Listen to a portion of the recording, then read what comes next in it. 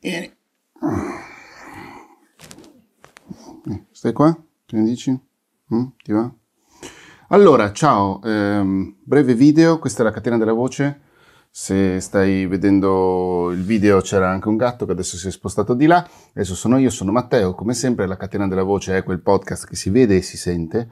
Tutte le settimane, tutti i lunedì c'è un'intervista oppure c'è un podcast come questo che sto facendo adesso, che è io che dico cose a caso che spero ti possano essere utili, oppure 2 volte al mese io che leggo i messaggi del mio canale Telegram, e li commento ovviamente con diverse settimane di ritardo, il che mette tutto anche in una certa prospettiva ed è molto interessante. Il mio canale Telegram si chiama Qui si fanno i podcast, mi trovate su scandal.in, mi trovate su Twitter, mi trovate su ovunque, insomma, basta cercarmi e mi si trova. Se ti interessa tra l'altro anche imparare come si fanno i podcast, ho un corso su queste cose qui tutte le settimane, tutti i mesi su Patreon, cose interessanti fatte per le persone che mi pagano.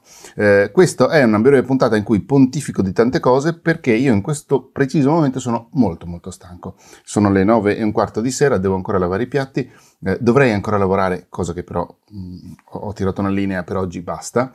Sono molto stanco perché è un periodo in cui ho tante produzioni insieme nello stesso periodo, quindi un giorno sto facendo la post-produzione di una puntata, il giorno successivo vado sul campo. Peraltro con questi microfoni che mi hanno convinto tantissimo, di questa marca dal nome un po' buffa, sono i microfoni Godox e sono 2 microfoni wireless, cioè senza fili, sono 2 trasmittenti e un ricevitore che in questo momento è attaccato alla scheda audio. Voglio vedere un po' come funziona. È un pataccone, si vede abbastanza, non dovrebbe vedersi, si vede, eventualmente c'è il suo gatto morto per il vento, la roba pelosina per rifrangere il vento. La cosa bella è che poi ti danno anche 2 cavi, 2 microfoni lavalier, nel caso tu ne avessi bisogno, lavalier vecchio stile, diciamo così.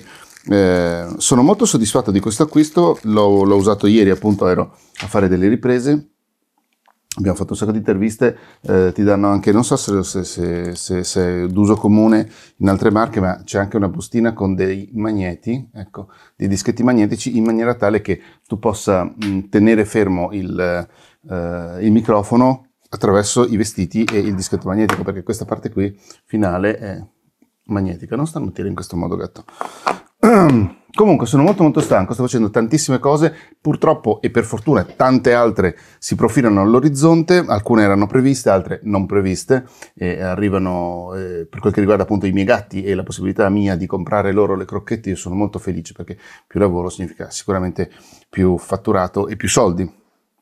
Lato personale, ovviamente questo è una cosa da tenere, questa è una cosa da tenere sotto controllo e sotto, diciamo così, osservazione da un certo punto di vista. Devo ancora abituarmi a gestire tutte queste cose, quindi è sicuramente anche una giovinezza da parte mia, diciamo così, nel settore e capire come gestire bene le cose, come gestire bene tanti progetti insieme ed è sicuramente una cosa che devo ancora imparare. Ecco, questo è il sunto della fiera.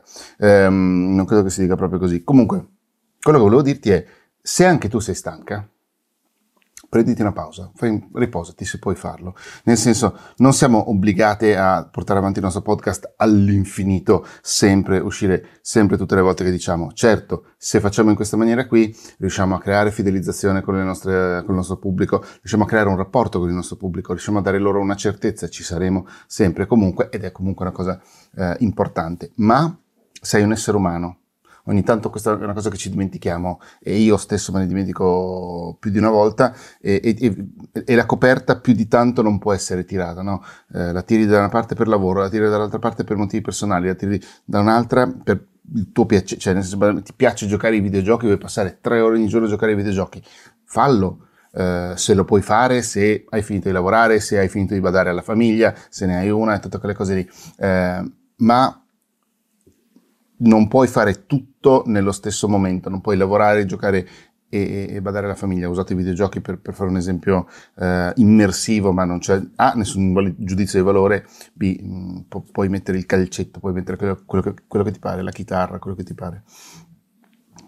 Prenditi una pausa, basta mandare una puntata in onda, preparare una puntata in cui dici ciao amici, ciao amiche, in questo momento sono un po' con l'acqua alla gola, ho bisogno di una settimana di stacco, 2 settimane, un mese, una cosa del genere. Non c'è nessun tipo di problema da questo punto di vista, anzi probabilmente la gente ti apprezzerà di più perché ti prendi cura di te stessa, e prendendoti cura di te stessa ti prendi cura anche del progetto che fai tu e che loro seguono, e che in questa maniera potrà continuare più a lungo, banalmente, no? Proprio un do ut des che fa vincere tutte quante. Oppure, se sai, cioè se pensi di poter finire in una situazione del genere, potresti inserire all'interno della tua programmazione, proprio, cioè costruire il tuo podcast suddiviso già in stagioni, in maniera tale che dopo un tot puntate non ne escono più, perché tu stai preparando quelle successive, la stagione successiva, e in questo modo sai che, non lo so, non sei obbligata a fare il podcast tutte le settimane, B, dopo che hai finito effettivamente la produzione di qualcosa, puoi anche metterti in pausa e goderti un attimo la vita in maniera diversa. Questa è una possibilità per inserire il riposo proprio nella progettazione del tuo programma, del tuo podcast, del tuo canale YouTube, del qualsiasi cosa tu voglia fare. Questa potrebbe essere un'ottima maniera per obbligarti anche a fare una pausa, che è una cosa molto importante, perché molto spesso noi pensiamo di poter andare dritte come un fuso, e in realtà siamo noi stessi le prime che dovremmo essere placcate e buttate in un angolo con un bicchiere di succo d'arancia in mano a riposarci e a guardare, che ne so io, un telefilm stupido. Non lo so, sto sparando esempi a caso, ma penso che ci siamo capiti. Ora, dopo aver fatto tutto questo pippone, vado di là a lavare i piatti e poi onestamente credo che andrò un pochino a dormire, che non ho bisogno anche io. E niente, tutto qua. Una puntata molto breve che era incentrata sulle pause dal fare il tuo stesso podcast, ma vale ovviamente per qualsiasi cosa tu faccia nella tua vita, anche il lavoro, anche il lavoro. Ci sentiamo la settimana prossima, appena finisce un po' questo tourbillon di produzioni.